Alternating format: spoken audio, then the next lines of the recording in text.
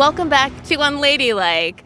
I'm Kristen, and we are here for another edition of Ask Unladylike, where I open up the mailbag and the DMs to answer your questions that Google will try, but I don't recommend it.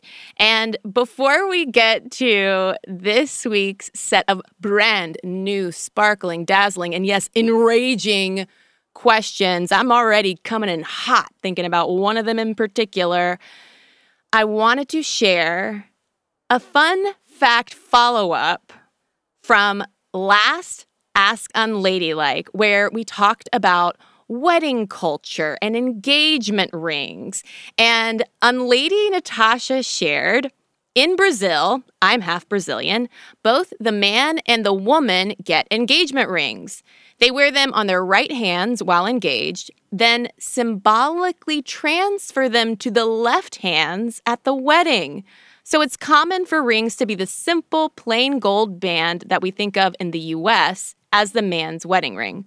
Because of the influence of U.S. culture, though, this tradition is changing and engagement rings of the American genre are becoming more popular.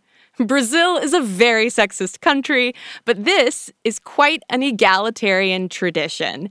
And I love that fact from Natasha. Except it's just another example of U.S. culture ruining things. I mean, come on. What a beautiful, simple tradition of like, hey, you know what? You're going to get a simple band. You're going to get a simple band. We don't have to worry about transporting them to the wedding. Something's going to get lost. No, you're already going to be wearing them. And then you just change the ring over to the other hand. And you don't have to feel pressured to spend $1 bazillion on a rock. Brazil, come on. Don't be like us, please. Doesn't the world know at this point that you don't want to be like us? To put it in wedding terms, I mean, just say I don't. Just say I don't. And I do versus I don't actually brings us perfectly into our very first advice question of the episode. Kelly writes, I have a question about a friend who had planned to come stay with us for a week and did not disclose in advance that she was unvaccinated. We didn't think to ask because she's the only friend we have who has chosen not to be vaccinated, and we have a baby. So we thought that we should ask her directly, but it just occurred to us to ask like a week before she arrived, and unfortunately, we couldn't let her stay with us because we were not comfortable with exposing my baby to someone who is unvaccinated and would have been traveling by airplane to come here. When she arrived, she had made other plans to stay with other people in the area. We did end up going on a hike with her, and it was very awkward. And our relationship has really fizzled since then. We've had no contact, essentially. I reached out by text a couple of times. I was really mad about the whole situation and that she would endanger the health and safety of our family like that.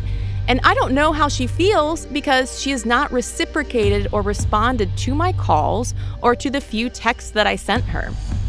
I feel like I want to write her a letter. I don't know. I'm looking for some guidance and was wondering if you could help me puzzle this out a little bit and maybe the best way to go about this. She's a dear friend. She was an officiant at our wedding, a very close friend of both my husband and I'm really feeling the void of her friendship. And although I will always disagree with her choice to be unvaccinated, since we don't live in the same city, I'm not sure that it needs to be a problem for our friendship. This was, I feel like, such a hot debate in 2021 and has cooled off somewhat this year. But Kelly's question really grabbed my attention because it made me wonder, like, oh yeah, like what are the friendships like that have gone through the vaccination divide? And There was a widely publicized survey last year which found that 1 in 7 Americans said they would end a friendship over vaccination status. And I have a feeling that all of us probably know someone, or maybe we have been the person who has either threatened to end a friendship or a family relationship, or has completely cut off ties because that person was unvaccinated. And what I don't know from Kelly is whether there was any conversation at all about why your friend is unvaccinated.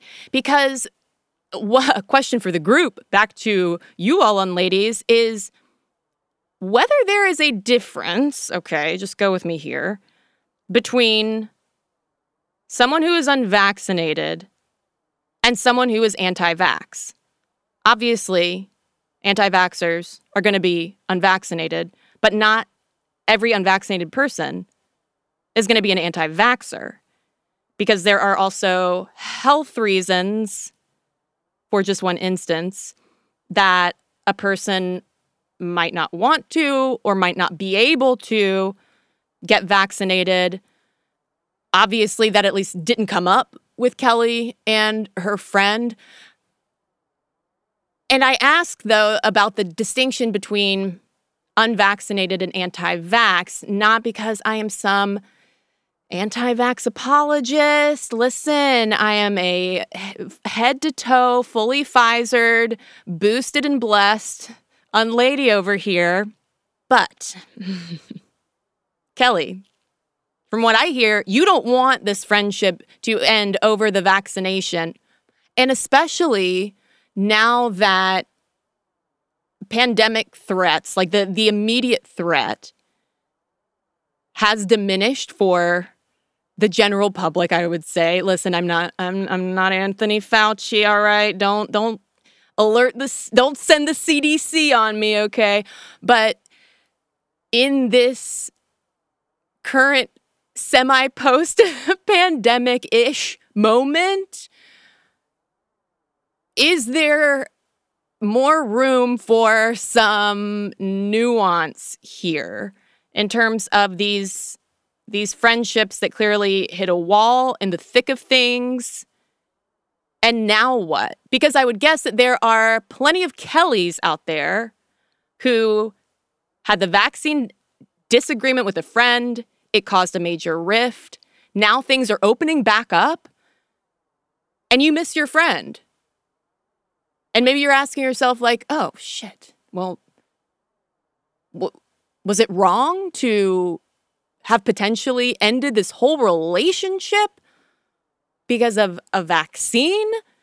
And I cannot give a blanket answer for that. Again, because there are going to be different reasons why some people are not vaccinated. And if you are a good friend and a close friend, I would hope, Kelly, that you all had some kind of a conversation around her reasons for not being vaccinated. And I'm honestly not... and I'll play a little bit of devil's advocate on your friend's side, because I gotta tell you, Kelly, you say in the email that you and your husband didn't even think to ask her about the vaccine because it turns out she's the only one of your friends who's unvaccinated. Now, Kelly, I don't know that you can maybe know that for sure.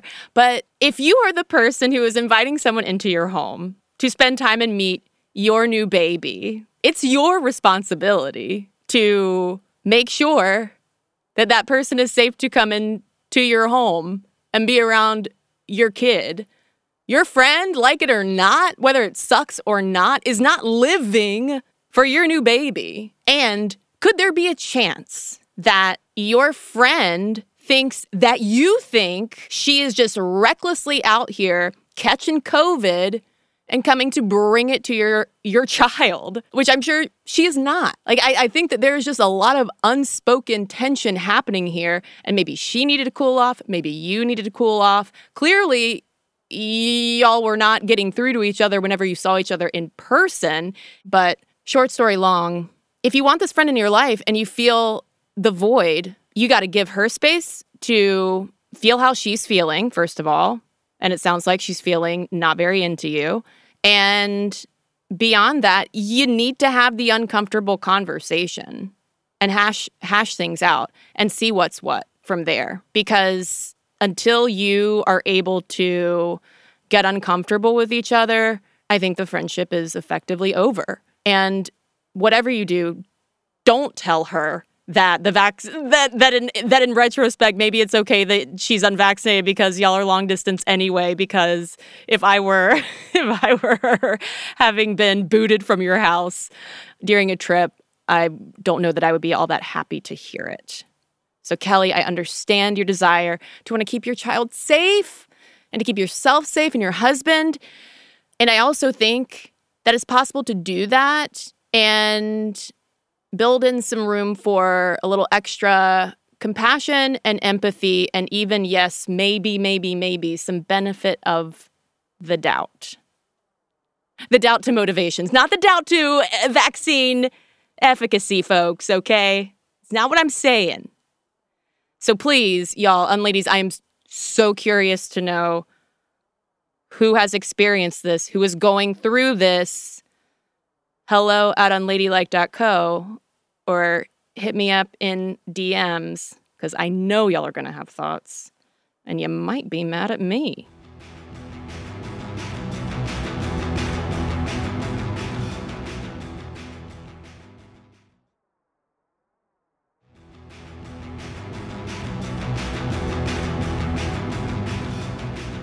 Let's get out of the pandemic hellhole and into patriarchy. Hey, one frying pan into another, shall we? Okay, this next question comes from an unlady named Lydia. Lydia writes, I am currently a junior in college majoring in computer science. Shout out women in STEM. Hell yes. If you don't know, 80% of computer scientists are males, with females making up roughly 20% of the profession. College has shown this to be true, and I am usually in a class of 20 to 40 students, and almost every time I am the only woman. I love coding and feel mostly confident in my career choice as the topic gets me excited. But the numbers go against me. I'm worried employers won't take me as seriously or possibly reject me just because a man is equally as qualified. That being said, how do I approach this field with confidence? How do I go into this career knowing there is a huge wage gap, I may be underappreciated, and I am significantly less likely to advance in my career than men? The closer I get to graduation, the more anxious I get about my degree choice. Oh, Lydia! Okay, first of all, I just want to validate your feelings and anxieties and what ifs. You are on the precipice of this major transition in your life, and questioning all of these things is understandable and healthy. And and probably you might just be a little worn out from 3 years of college, outnumbered by all those computer science dudes. So I feel you, Lydia. I feel you so hard. And I don't mean to sound glib, but when it comes to those very real sexist patterns in the workplace, yes, it very much applies to computer science and most of the STEM fields, but it's also kind of everywhere. Even in female-dominated industries, like, say, social work, quote-unquote, pink-collar jobs, men still tend to get promoted and paid more than women. So some of this is fundamental, baked-in, patriarchal, sexism through and through. And now might also be a great time for some kind of anti-capitalist awakening, because whatever you do, please just do not start working for a company that calls itself a family. They are not your family. And take Amy Poehler's advice instead and treat your job like a bad boyfriend, because he's not thinking about you as much as you are thinking about him. And that's really just triggering way too many memories for me in this very moment. Now, Lydia, your core question was, how do I approach this field with confidence? And that word confidence really jumps out because in the aughts and 2010s and the girl boss feminism of it all, the lean in era, there was so much conversation, and frankly still is, about the gender gap in confidence. That if only women walked into male-dominated workplaces with as much confidence as men, if we just projected, kind of fake it till we make it, then that can push us ahead and break all of the glass ceilings, hopefully with gloves on so we don't cut the shit out of our hands. And be careful to not take on too much of that kind of girl boss feminism. The whole bootstrapping, you can do it, hustle, hustle, hustle, like it's all in you, a very individualist approach, especially to careers and jobs, because, again, a lot of these issues are institutional. And we're also talking right now about gender in a vacuum. I mean, there are all sorts of identity layers to this that can complicate that math and those odds that you're seeing stacked up against you. So remember to not just blame yourself for feeling maybe unprepared for what's ahead, because you sound to me, Lydia, like someone who is kind of clear-eyed going in saying, hey, I really love to do this, and I know it's probably going to be challenging because there is a lot of bullshit that I'm going to probably encounter. And that is so good to know going in. It is smart to go ahead and the sooner you can learn that the work world is not a meritocracy, the better. And when it comes to the confidence piece of it, get this. More recent research on gender and confidence in the workplace has found that even if women walk in, projecting as much self-confidence as men, rating themselves as confidently as men do, it does not equally transfer to power and influence in the workplace. Now, for men, the more self-confidence they project, the more that is correlated to influence. For women, the more self-confidence they project, not necessarily more influence, because the factor for women that weighs more than projected or apparent self-confidence is perceived warmth. The women who have the most power and influence in these workplaces are the ones who are perceived as the nicest and the warmest and the most approachable. So, Lydia, my ultimate advice to you is to reconsider whether confidence is what's missing for you. Because I think what you are seeing, what awareness is bubbling up in you right now is all of the institutional bias and bullshit that is baked right into these systems. All the confidence in the world, my unlady friend, is not going to make that any easier to navigate. What will make it easier are things like seeking employers that have salary transparency, looking at places where you have diverse leadership from the top, and also be sure to talk to people, women specifically, who are entry level. Fortunately, at this point, there are more ways that you can parse out what a supportive workplace, a more supportive workplace, a healthier workplace might look like. And things like that where there are clear goals, salary transparency, things like that is really what you want to look for, rather than just constantly looking to yourself and us all collectively perpetuating this myth that confidence is a cure-all. Man, I'm sounding really contrary this episode, but I'm going to go with it.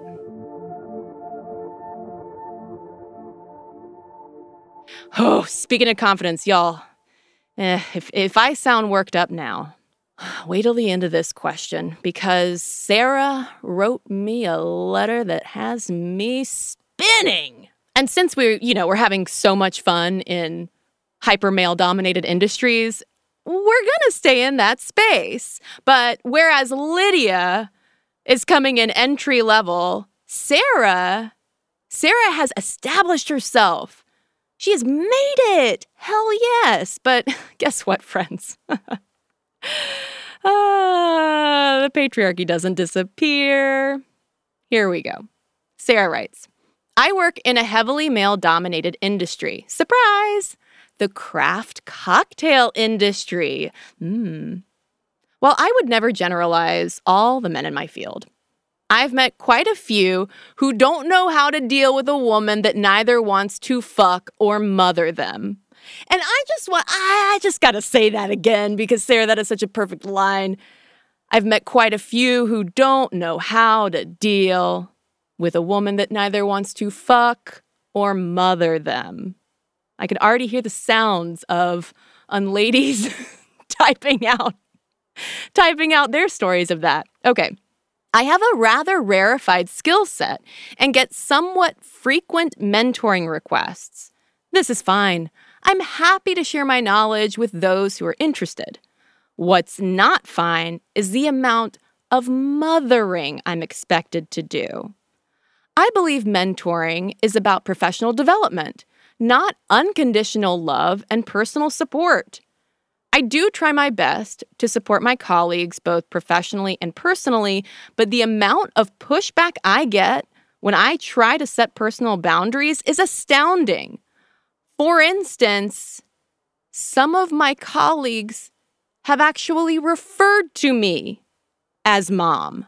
When I remind them that I'm not their mom, that I'm not anyone's mom, they tend to get really offended. They object that this is coming from a place of love and respect, and I should appreciate it, but I don't. Instead of respecting my boundary, they complain about how I have hurt and rejected them. Is this just me? It can't be, right? How can I mentor without momming? Thanks for listening to my TED Talk, Sarah. Oh, Sarah, this email made me so mad. Who the fuck called you mom? Oh, God. That one really sent me. And in larger corporate workplaces, women getting stuck in middle management is something that is a theme that has come up before on Ask Unladylike. And middle management is really where something that I've heard called corporate mommying tends to happen, where women get sandwiched into these support roles where they're both managing people from below, but also having to manage all the shit that's happening from people above them. And it can kind of be the worst of both worlds. And you often end up just cleaning up other people's messes. Hence the mommying. Now, what Sarah is describing in this far more insular craft cocktail industry world sounds like a microcosm of that, maybe. And I am so sure, Sarah, it is not just you. And my hot take advice on this is don't mentor these dudes. If someone cannot get through their heads why it is just not appropriate to call you mom, to address you as mom, they're not going to be the kind of mentees who are teachable that you want to spend your time on. Because you, Sarah, you are investing your time into them. And I read this email over a couple of times yesterday, and I kept getting angrier and angrier. Not at you, Sarah. Not at you at all. My even hotter take is, Sarah, this is your time you are giving them for free. Women with rarefied skill sets like you, Sarah. Successful women are constantly getting asked for their free time. And I tell you what, if men are asking you for your unpaid labor and emotional labor on top of that, no. If you want to provide professional development opportunities, maybe there is some kind of webinar, for lack of a more exciting term, that you could put together, some kind of paid course that you could set up that you can tell those guys they can go take after they pay $250 to soak up your masterclass genius. But to me, if you want to stop being their mom, stop giving them your time. Like the one thing that I don't know is how many of these men are lateral to you or even potentially more powerful than you in the industry, where like these are relationships that you want to maintain for your own professional development. But if these are just people who are coming up and sucking you dry, Sarah, save yourself, mix a drink, and forget about them. Which I know is so much easier said than done. But Sarah, if anything, I hope that my anger on your behalf will maybe be some encouragement to reclaim your time. Reclaim your time. Because anybody who wants you to mom them needs to get a fucking grip before they find a mentor. Period. God, I'm so mad. I'm so mad! My final question / piece of advice is, are there up-and-coming women and non-binary folks who could really use some mentorship and also role modeling? Like, I think that there are ways like that you can feel fulfilled in your mentoring and also help create a healthier environment in this industry. Because again, you're not a mom, you're not their babysitter. I say, last call for those fellas. Cut them off, if you will. Those are all the cocktail puns I have.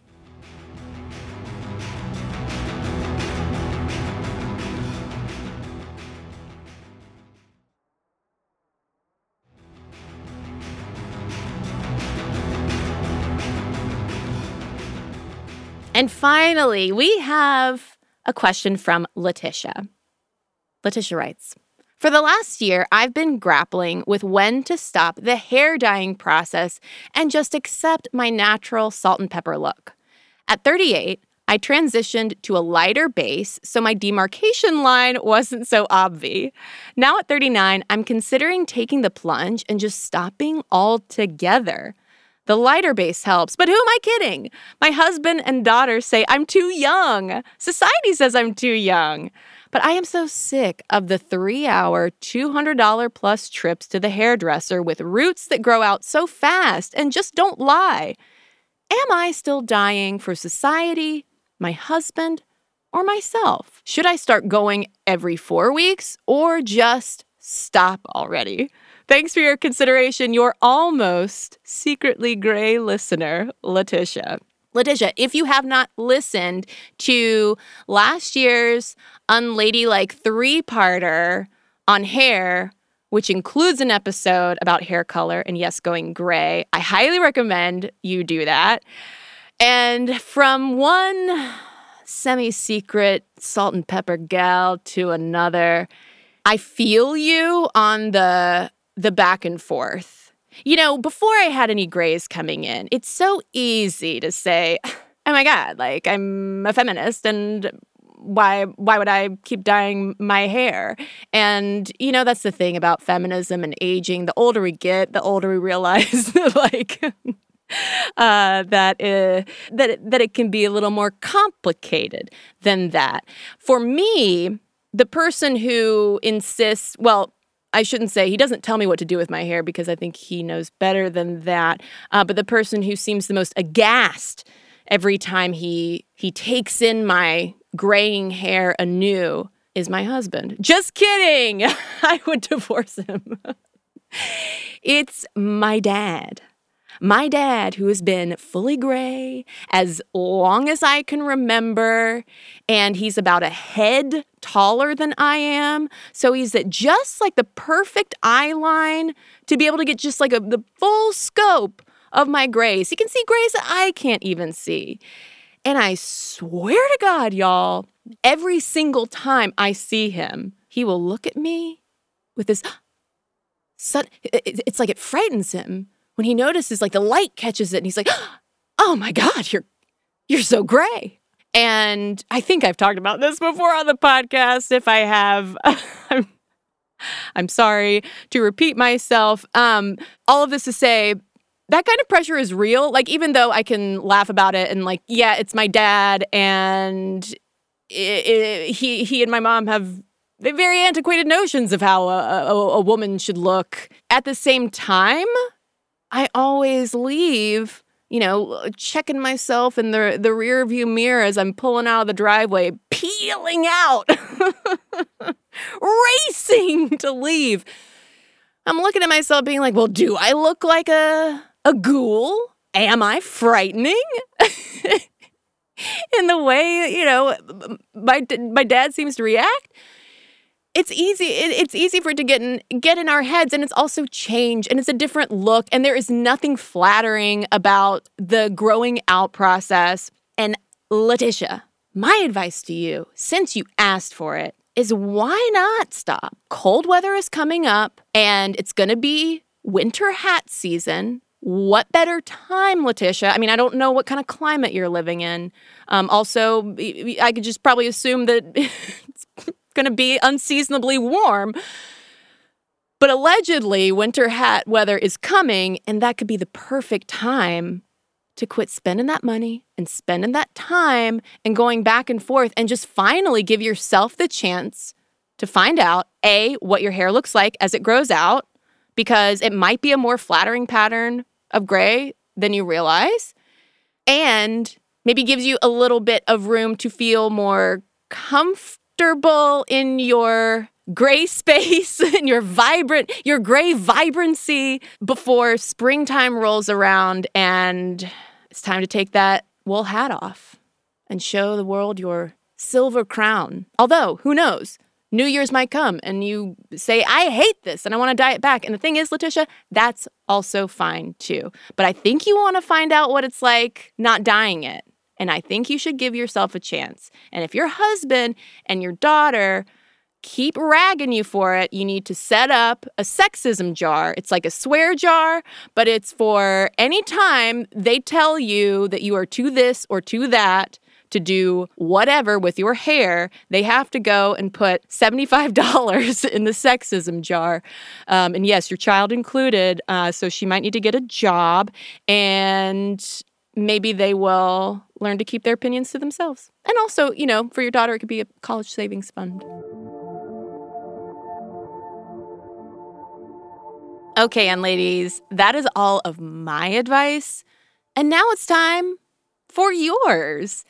Are you someone who has gone through the vaccination friendship breakup and you have advice for Kelly? Or maybe you are an unlady in STEM.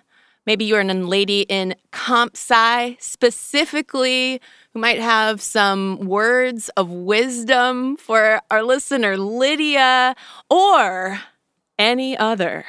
And I would also love to hear from any unladies in the craft cocktail or wine and bev industry who might be able to speak more directly to the mom of it all. I would love to know any of your thoughts, your hot tips, your brilliant insights. You can email the show at hello@unladylike.co. You can also DM me at Unladylike Media on Instagram, Facebook, Twitter, and yes, a little place called TikTok. And if you love Unladylike and want to support the show, there are two ways that you can do that. You can first, please go on to Apple Podcasts or Spotify and give Unladylike 5 stars. Rate and review us. It makes a huge difference for people finding the show. I cannot emphasize that enough. Please go give me your 5 stars. Give me your kind comments. Actually, you don't even have to leave a review, I don't think. You can just say 5 stars and I'm out of here.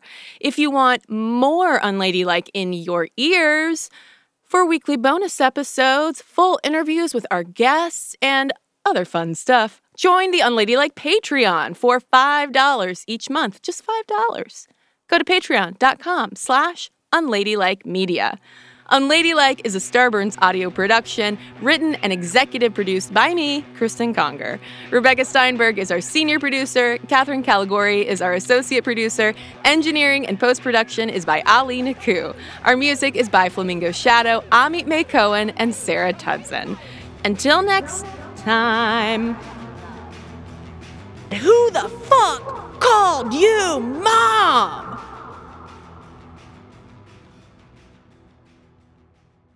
Starburns Audio, a podcast network.